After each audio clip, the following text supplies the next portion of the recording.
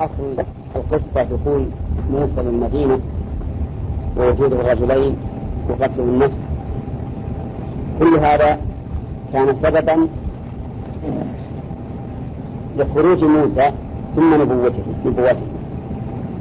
فيستفاد منه أن الله سبحانه وتعالى يجري الأمور بأسبابها، إثبات الأسباب. ويستفاد من هذا من قوله واستغاثة جواز الاستغاثة بالمخلوق، لكنه مشروط بما يفيد فيه، أما ما لا يفيد فيه فلا يجوز. فعلى هذا إذا استغاث بميت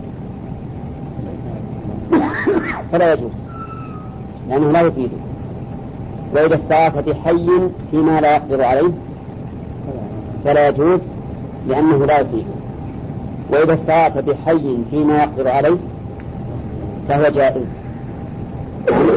إذن الاستغاثة جائزة بشرط أن تكون فيما يفيد، وذلك في حي قادر على دفع الشدة. وفي أيضا إثبات العداوة والولاية، لقول استغاثه الذي من شيعته على الذي من عدوه، وهو أصل في الدين، فإن ولاية المؤمنين من واجب المؤمن، والبراءة من الكفار من واجب المؤمن. قد كانت لكم أسوة حسنة في إبراهيم والذين معه إذ قالوا لقومهم إنا براء منكم ومما تعبدون من دون الله. وهذا أمر لا بد منه، أن يتبرأ الإنسان من كل كافر. وفي الآية دليل على قوة موسى كقوله فوكزه فقضى عليه، فوكزه وقضى عليه، وفيه إثبات غيرته وسرعة استجابته، لأنه ما تلكأ في الأمر بل بادر به. هل يستفاد منه جواز دفع السائل بما يصل إلى القتل؟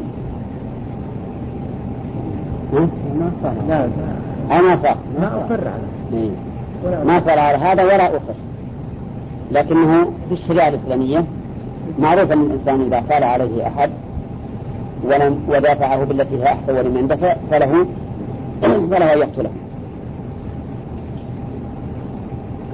وفيه أن المعاصي من أوامر الشيطان وأعماله، بقوله هذا من عمل الشيطان. وفيه أيضا إثبات السبب بقوله من عمل الشيطان، لأن من السببية.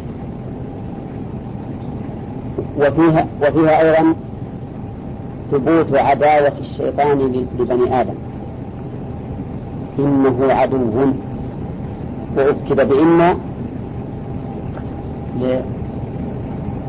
لشدة التنفير منه، لأن عداوته ليس فيها التباس. قال ربي إني ظلمت نفسي فاغفر لي فغفر له إنه هو الغفور الرحيم. في هذه الآية إثبات أن الرسل عليهم الصلاة والسلام قد يخطئون. شوف الفائدة هل تسلم ولا لا؟ هذا قبل الرسالة، هذه لا تسلم لأنه قبل الرسالة، وقبل الرسالة يمكن أن يقع منه هذا الشيء، لكن لا يقع منه فساد الأخلاق وشرب الخمور وما أشبه ذلك. أما الغيرة والحمية فهذا قد يقع منه. وفي أيضا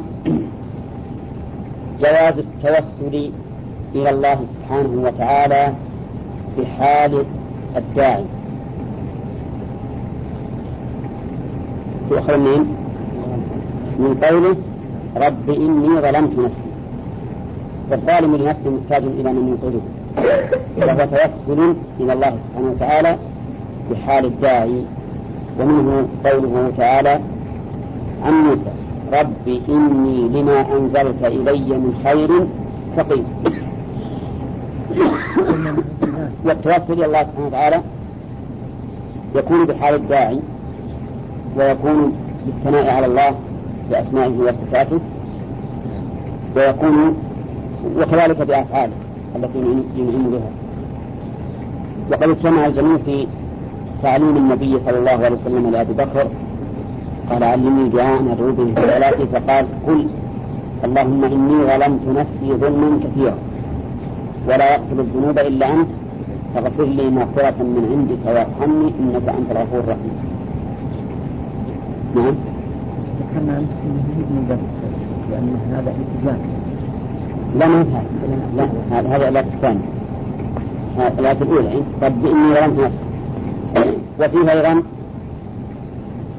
إثبات هذين الاسمين من أسماء الله الغفور والرحيم.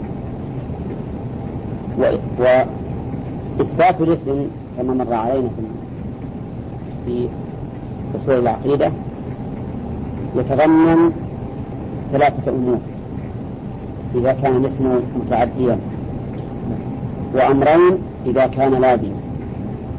يتضمن إثبات هذا الاسم من أسماء الله أو إثبات هذا الاسم من أسماء الله، وإثبات ما دل عليه من صفة، وإثبات الأثر وهو تعديه إلى المخلوق مثلا. فالغفور الرحيم تضمن ثلاثة أشياء: إثبات الغفور الرحيم على أنهما من أسماء الله، وإثبات صفتي المغفرة والرحمة لله سبحانه وتعالى، وإثبات الأثر المترتب على ذلك وأنه يغفر ويرحم.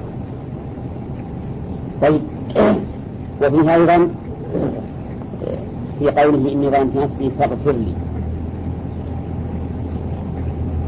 دليل على إثبات الأسباب. مين يؤخذ من أن الفاء هنا السببية، يعني فبسبب ظلمي نفسي فإني أسألك أن تغفر لي. قال رب بما أنعمت علي. لا نعم فغفر له ما استجاب الله إلا هنا يستفاد من قول فغفر له استجابة الله سبحانه وتعالى وما تتضمنه هذه الاستجابة من صفات، لأن الاستجابة تتضمن السمع والعلم والقدرة والغنى، فضلا هذا عن الوجود. إذا استجاب الله للإنسان هو معناه أنه كان قد سمعه وعلم بحاله وقدر على إعطائه سؤله. كل هذا يستفاد منه. وفيها أيضا إثبات كرم الله كقوله فغفر له، وفيه إثبات أن الدعاء سبب خلافا لمن أنكر سببيته وقال إن الشيء إن كان قد كتب لي لم يحتاج إلى دعاء، وإن كان لم يكتب لي فلا فائدة من الدعاء. وجواب على ذلك أن يقال هو مكتوب لك بالدعاء، مكتوب لك بهذا الشرط بالدعاء. يكون الإنسان يقول أنا ما أدعو لأن المكتوب لا بد أن يحصل وما لا يكتب لا يمكن أن يحصل. هذا صحيح؟ لا. نقول ليس هذا صحيح، لأنه مكتوب لك بهذا السبب. كما لو قال قائل أنا لن أتزوج، إن كان لهم قدر لي ولد بيجي ولد، إن كان لهم قدر لي ولد ما في فائدة الزواج. نقول ولكنه مقدر لك الولد بإيش؟ بالزواج.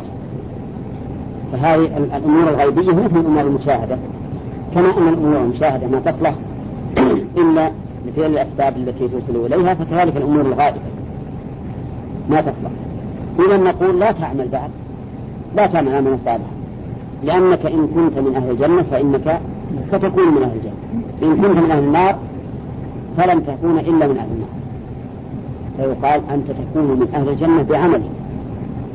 ولهذا لما قال الرسول عليه الصلاة والسلام لأصحابه ما منكم من أحد إلا وقد كتب مقعده إما في الجنة أو في النار، قالوا يا رسول الله أفلا ندع العمل ونتكل على الكتاب؟ قال لا، اعملوا فكل ميسر لما خلق له، أو فكل ميسر. ثم تلا قوله تعالى فأما من أعطى واتقى وصدق بالحسنى فسنيسره لليسرى وأما من بخل واستغنى وكذب بالحسنى فسنيسره للعسرى. المهم أن في هذه الآية وغيرها من الآيات الكثيرة دليل على تأثير الدعاء في حصول المطلوب. أليس كذلك؟ وأن من أنكر ذلك فهو في الحقيقة مكابر أو جاهل. نعم. قال ربي بما أنعمت علي فلن أكون ظهيرا للمجرمين. هذه الآية كما مر علينا بالأمس من العلماء من يقول إنها دعاء، ومنهم من يقول إنها خبر بمعنى الالتزام. إن قلنا إنها دعاء فإنه يستفاد من الآية جواز التوسل بنعم الله عز وجل، لأن قوله بما أنعمت أي بسبب إنعامك علي. وإن قلنا إنها التزام فإنها تدل على شكر النعم، وأن الإنسان إذا أنعم الله عليه فإنه يجب أن لا يكون عونا بهذه النعمة للمجرمين. وقلنا أن المعنى الثاني أنه أقرب وأرجح، لأنه ظاهر الآية ولا ينبغي العدول عن ظاهرها. نعم. وإن كانت تحتمل المعنى الثاني قال فيستفاد منها إذن كمال موسى عليه الصلاة والسلام حيث التزم لله تعالى شكرا لنعمته أن لا يكون ظهيرا للكافرين مثل المجرمين. نعم. وفيه دليل على أن مظاهرة المجرم تنافي الشكر فهي محرمة. نعم. لماذا يا آدم؟ لماذا تكون مظاهرة المجرم محرمة؟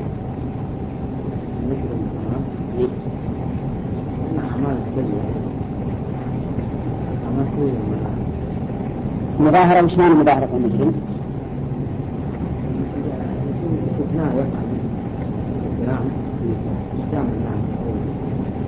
لا، معنى مظاهرته يعني ها؟ يعني ظاهر يفعل. لا لا لا لا. ايش معنى؟ عون. مظاهرته يعني مساعدة، فمساعدة المجرمين محرمة لأنها إجرام في الحقيقة. المجرم مساعدته بمنع إجرامه، ولهذا قال النبي عليه الصلاة والسلام انصر أخاك ظالما أو مظلوما. قال يا رسول الله هذا الظالم فكيف نصر المظلوم؟ المظلوم الظالم قال تمنعه من الظلم، هذا نصر. نقرأ الدرس الآن. فأصبح في المدينة خائفا يترقب. أصبح أي موسى، ومن أصبح أي دخلت الصباح، يعني بات ليلته ولكنه في صباحها أصبح خائفا يترقب. وقول في المدينة هنا للعهد الذكري لأنه سبق ذكرها. وقوله خائفا حال من أصبح،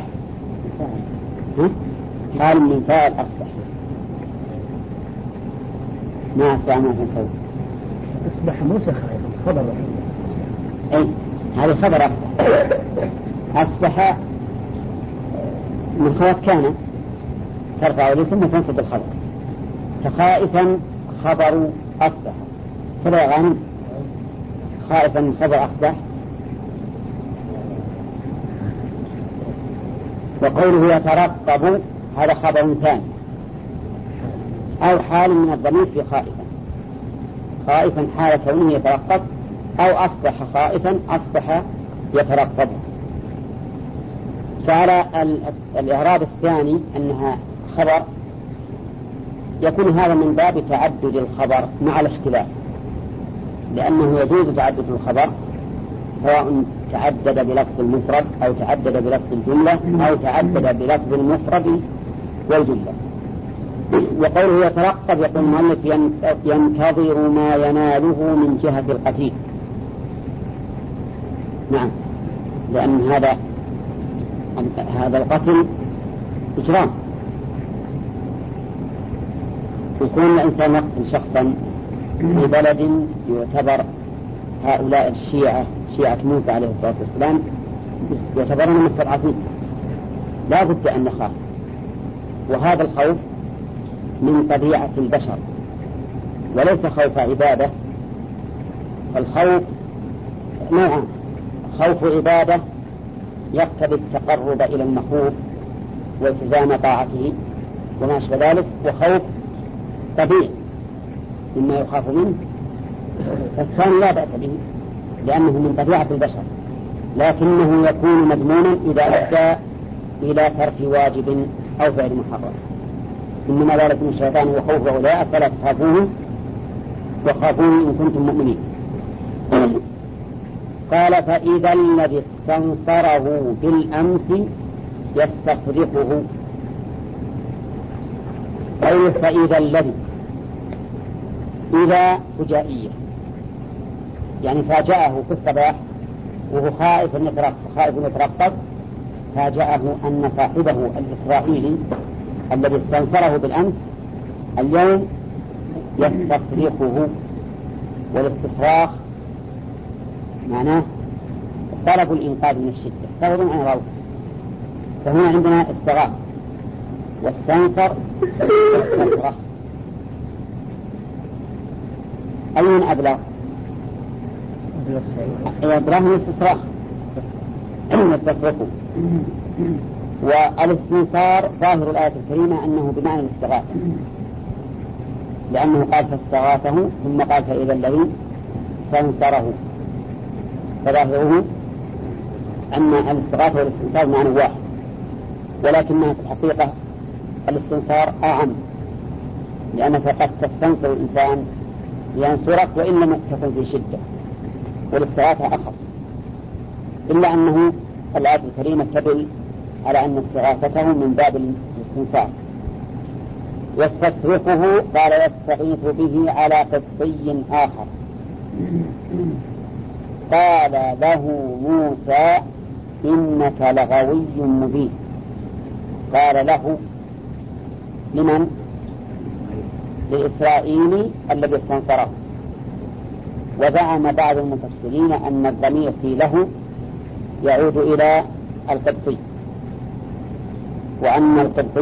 وأن موسى عليه الصلاة والسلام عاتب القبطي وقال له إنك لغوي مبين، ولكن هذا بعيد من السياق، والصواب أن الضمير في له يعود إلى الإسرائيلي الذي استنصره. إنك لغوي مبين بين الغواية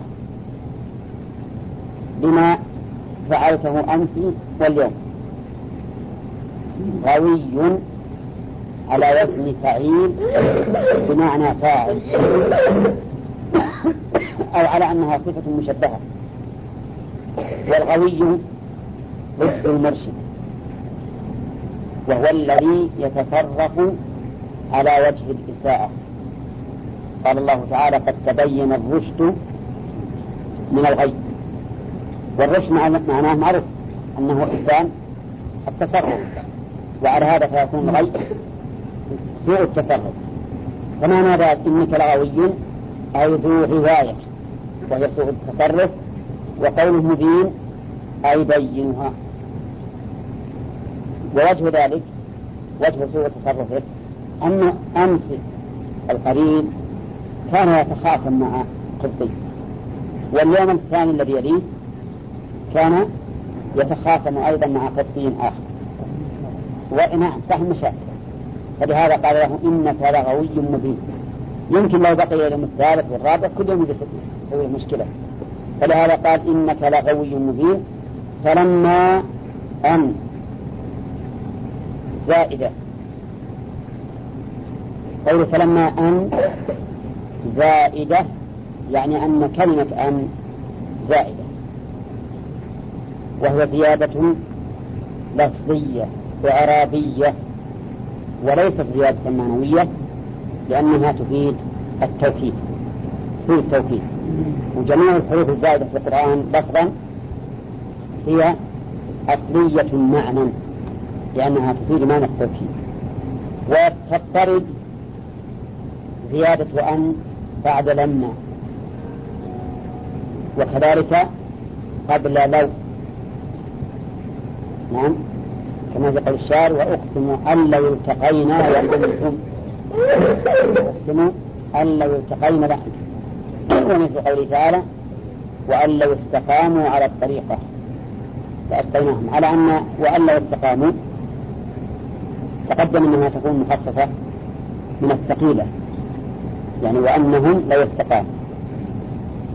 طيب، هنا يقول فلما أن زائدة أراد أن يبطش بالذي هو عدو لهما لموسى والمستغيث به. قال المستغيث لما أن أراد أن يبطش قال: أتريد أن تقتله؟ كيف عرف أنه يريد والإرادة عمل قلبي؟ تهيأ وأراد أن يفعل، وهو لا بد أنه استند في هذا العلم، استند إلى أمر ظاهر، وإلا في الإرادة محلها القلب. وقال أراد أي موسى أن يبطش. إيش معنى البطش؟ هو الأخذ بقوة. نعم، والأخذ بقوة. أراد أن يبطش به. قال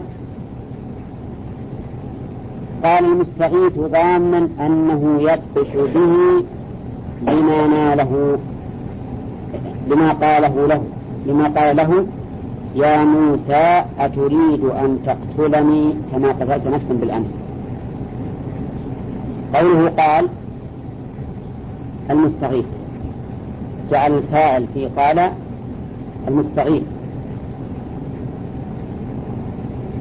وهذا يبعده أمران: أمر معنوي وأمر لفظي. أما الأمر اللفظي فإن قال ضميرها يعود إلى أقرب مذكور، وأقرب مذكور ما هو؟ الذي القبطي بالذي هو عدو له. والثاني أنه قال: يا موسى أتريد أن تقتلني. والله يقول: فلما أن أراد أن يبطش بالذي هو عدو له. فنحن نفسر الإرادة الثانية في الإرادة الأولى، وأن القبطي هو الذي قال: أتريد أن تقتلني كما قتلت نفسا بالأمس. فإذا قال قائل: هذا يبعده أن القبطي لا علم له بذلك، من أين علم؟ ثم إنه استنتج ذلك من قوله للإسرائيلي: إنك لغوي مبين. وقصة القتل اشتهرت في المدينة وبانت، وصار الناس يتحدثون عنها. فهذا القبطي عرف أن الإسرائيلي عدو له، أليس كذلك؟ وهذا لامه موسى، قال: إنك لغوي مبين. فاستنتج من ذلك أن الذي قتل القبطي بالأمس هو موسى، فقال: أتريد أن تقتلني كما قتلت نفسا بالأمس. وهذا القول هو الراجح من قول المفسرين، والمفسرون لهم في ذلك قولان: أحدهما أن الذي قال ذلك الإسرائيلي، مع أن موسى تهيأ بالبطش بالقبطي، لكن هو ظن أنه سيبطش به فيما قال: إنك لغوي مبين.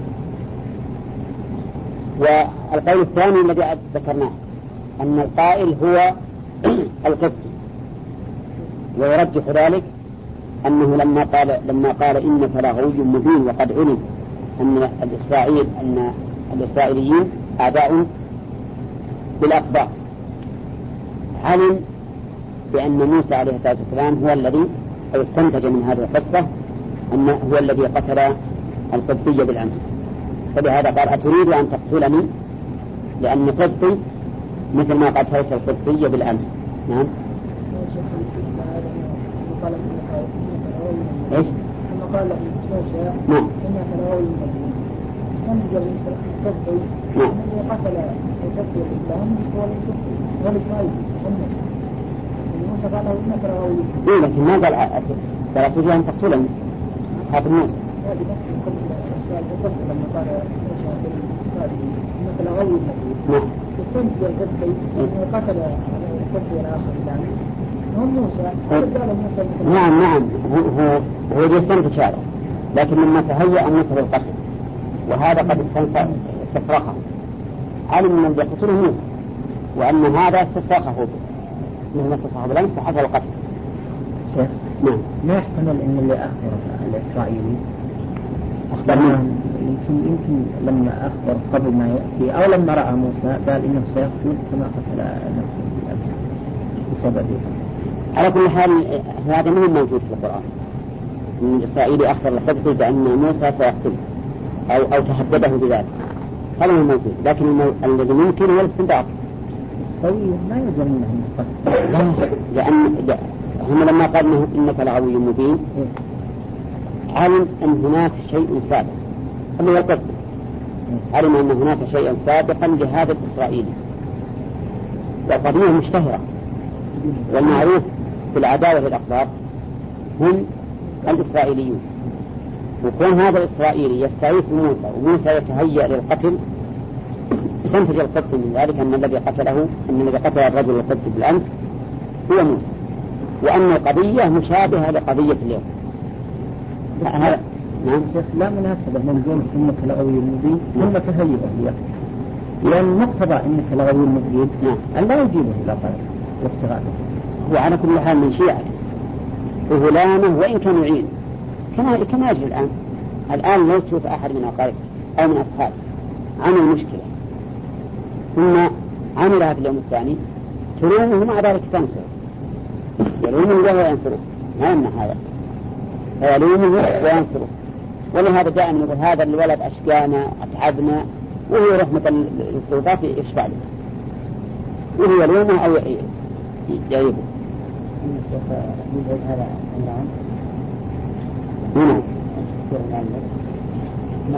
الأمر الأول أن الضمير يعود على أقرب مذكور، هذا القاعدة في اللغة العربية. فلما أراد أن يبطش بالذي هو عدو لهما قال من أريد أن يبطش به أتريد أن تقتلني كما قتلتها نفسا بالأمس.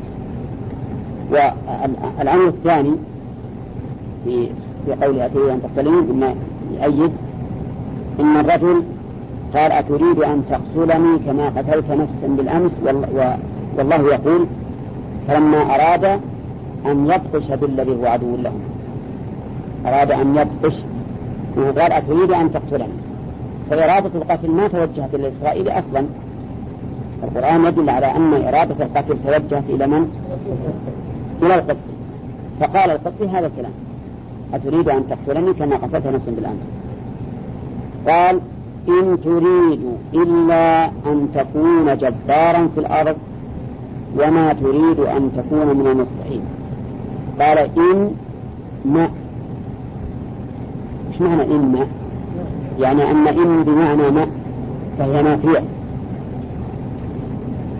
وقول تريد إلا أن تكون جبارا في الأرض، الجبار معناه المتعاظم المتوسع على غيره، وهو من أسماء الله سبحانه وتعالى ويوصف به غيره، ولكنه من أسماء الله له 3 معاني. الجبار من أسماء الله سبحانه وتعالى له 3 معاني، أحدهما المتعاظم وذو القوة والبطش، والثاني بالعكس الجبار الذي يجبر الكثير ويرحمه ويعطف عليه. والثالث يقول ابن القيم في النونية وله مسمى ثالث وهو العلو، فليس يدنو منه من إنسان من قولهم جبارة للنخلة العليا، فجبار بمعنى بارتفاع، ومنهم قولهم نخلة جبارة يعني طويلة مرتفعة. لكن إذا جاءت في صفات الله فإنها للذم، قال الله تعالى كذلك يطبع الله على كل قلب متكبر جبار. إن تريد إلا أن تكون جبارا في الأرض وما تريد أن تكون من المصلحين. هذه التهمة إلا أن تكون جبارا في الأرض من أين استند إليها؟ من قتله بالأمس وإرادة قتل اليوم. ثانيا وما تريد أن تكون من المصلحين أخذها أيضا من قتله بالأمس وسيقتل اليوم. والمصلح عادة لا يعتدي على أحد من المتخاصمين، ماذا يصنع؟ يحاول الإصلاح بينهما، فهو يقول إنك بإرادتك القتل وقد قتلت بالأمس معناه أنك تريد أن تكون جبارا ولا تريد الإصلاح، إذ أن من يريد الإصلاح يسعى بالإصلاح بين الناس، وهو يستعجي على أحدهم دون الآخر. وهذا الذي قاله هل ينطبق حقا على موسى؟ نعم؟ لا، ما ينطبق عليه، لأن موسى عليه الصلاة والسلام ما أراد إلا الإصلاح، ولكنه هذا الرجل ظن أنه لا يريد إلا الجبروت والاعتداء على من كان من غير شيعته. وما تريد أن تكون من المصلحين. وجاء رجل الله فسمع القبطي ذلك فعلم أن القاتل موسى، فانطلق إلى فرعون فأخبرهم بذلك، فأمر فرعون الذباحين بقتل موسى فأخذوا في الطريق إليه. هذا الذي فسره بناء على ما اختاره من أن الذي قال أتريد هو الإسرائيلي. أما على القول الثاني فإن الإسرائيلي لما رأى القبطي لما رأى أن موسى يريد أن يقتله واستنتج أنه القاتل بالأمس ذهب ترك المخاصمة وذهب إلى آل فرعون وأخبره، وإذا أخبرهم فسوف ينتقمون لأنفسهم. أرسلوا من يطلب فرعون موسى أو لم يرسلوا ولكن جعلوا يتشاورون كما هو ظاهر في كلام الرجل.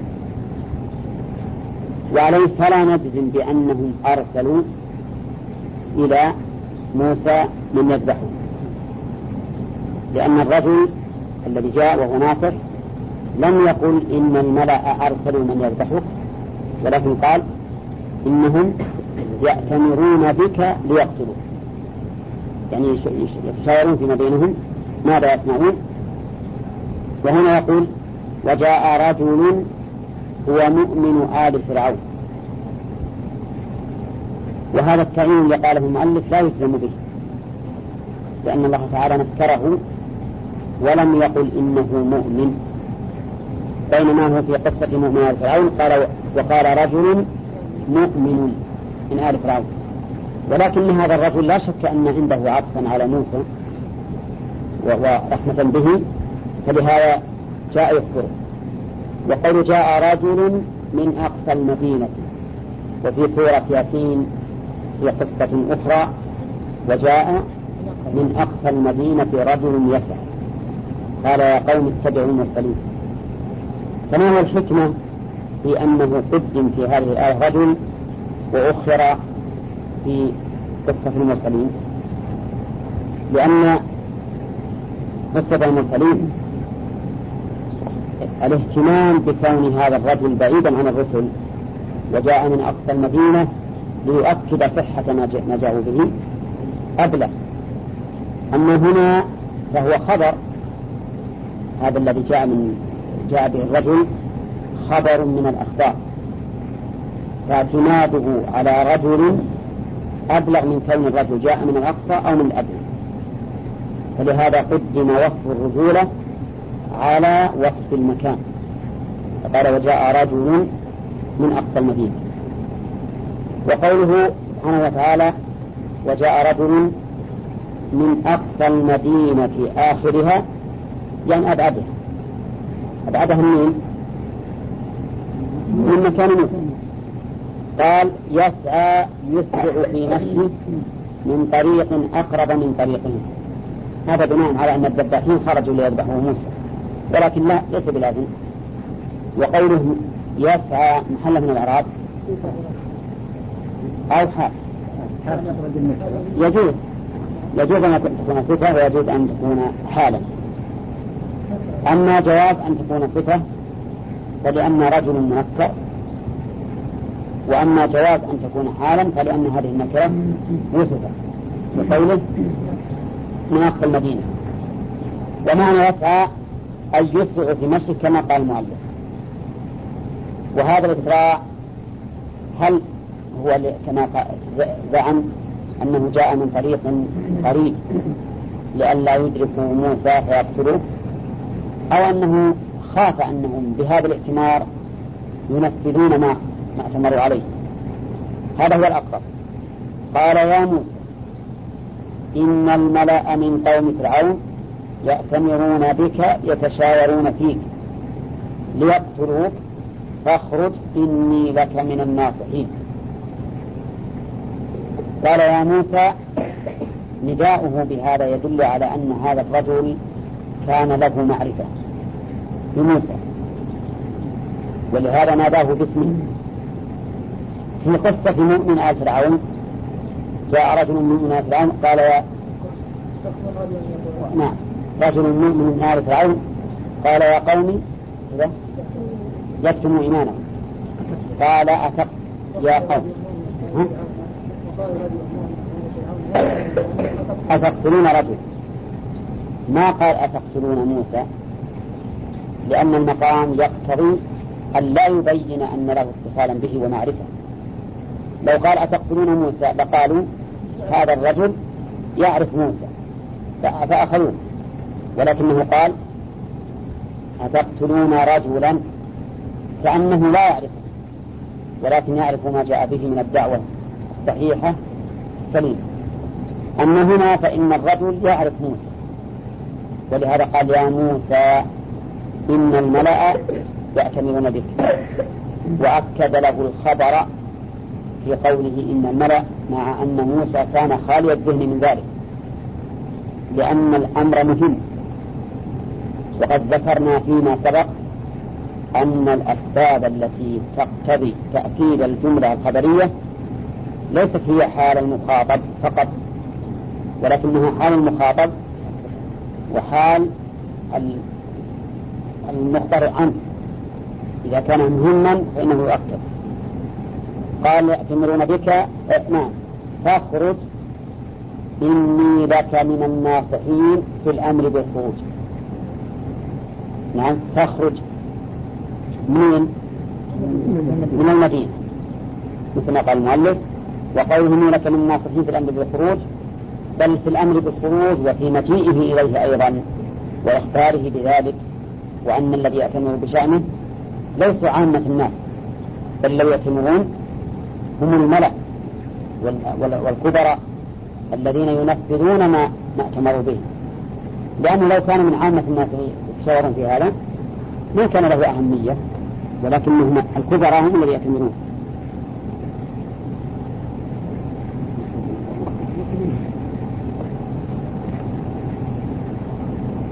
ناخذ روايتها هذه. نعم أين قال وجاء رجل؟ طيب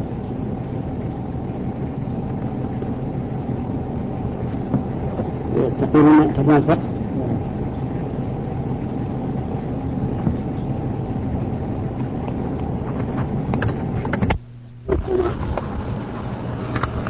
ويستفاد منها أيضا أنه لا ينبغي أن يحكم على الأمور إلا بعد معرفة الأسباب.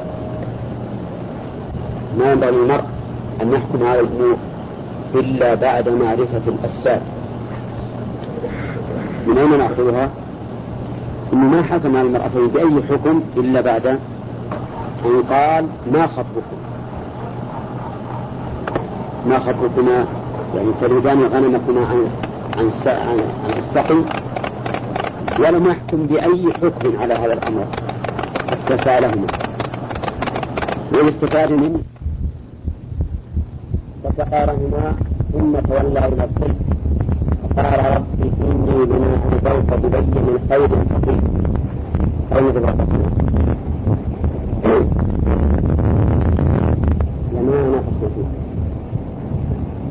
ما نقص فيه ولا خير فوائده.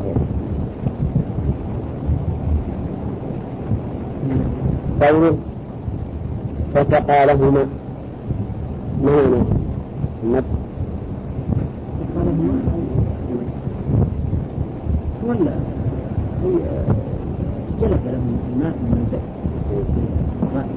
بأغنامهما، إذا لهما أي من أجلهما، وليس معنى من سقى المرأتين، لكن سقى غنمهما من أجلهما. اللام هنا للتعليل وليس للتعبير. نعم. قوله إلى الظل ما يراد بالظل؟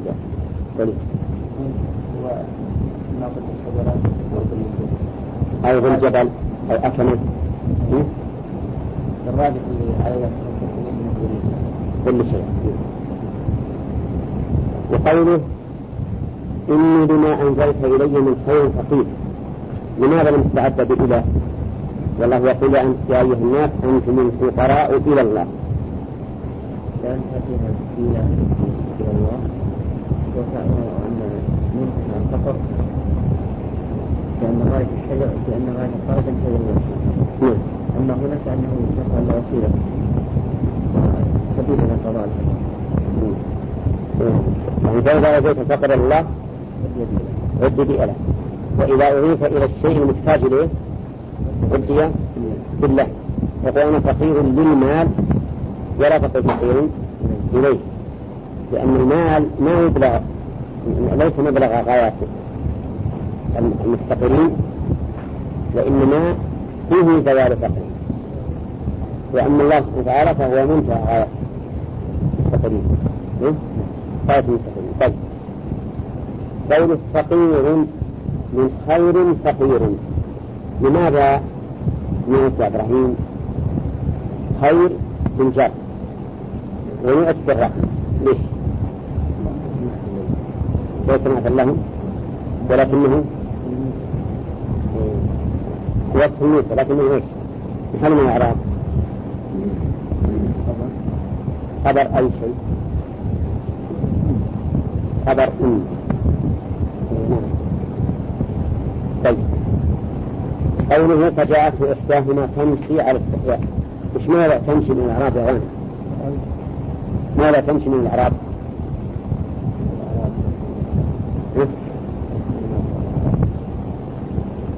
ولست جنسي وليس لسانه ولكن طليقي أقول فأعلم. طيب من يعرفه؟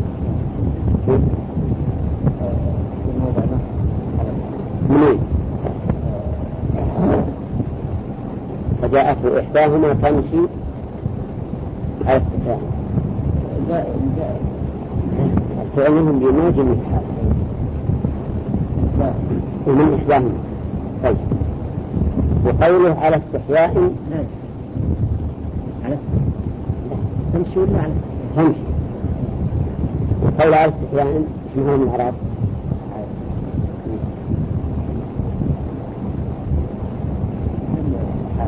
حال من فجاءته إحداهما تمشي على استحياء. لا ما يجب الحال، الحال تأتي من الفاعل من المفعول به من المشروع، ما تجي من الاسم.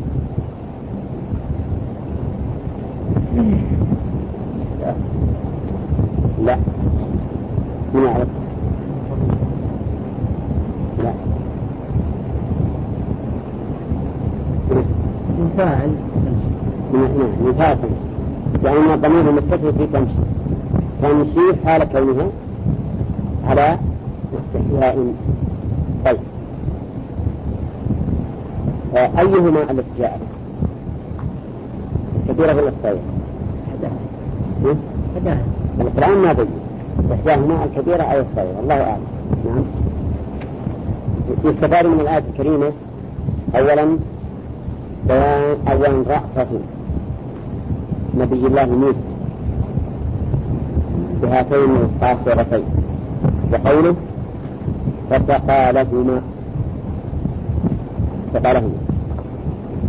ثانيا يستفاد منها توقي الأمور الضارة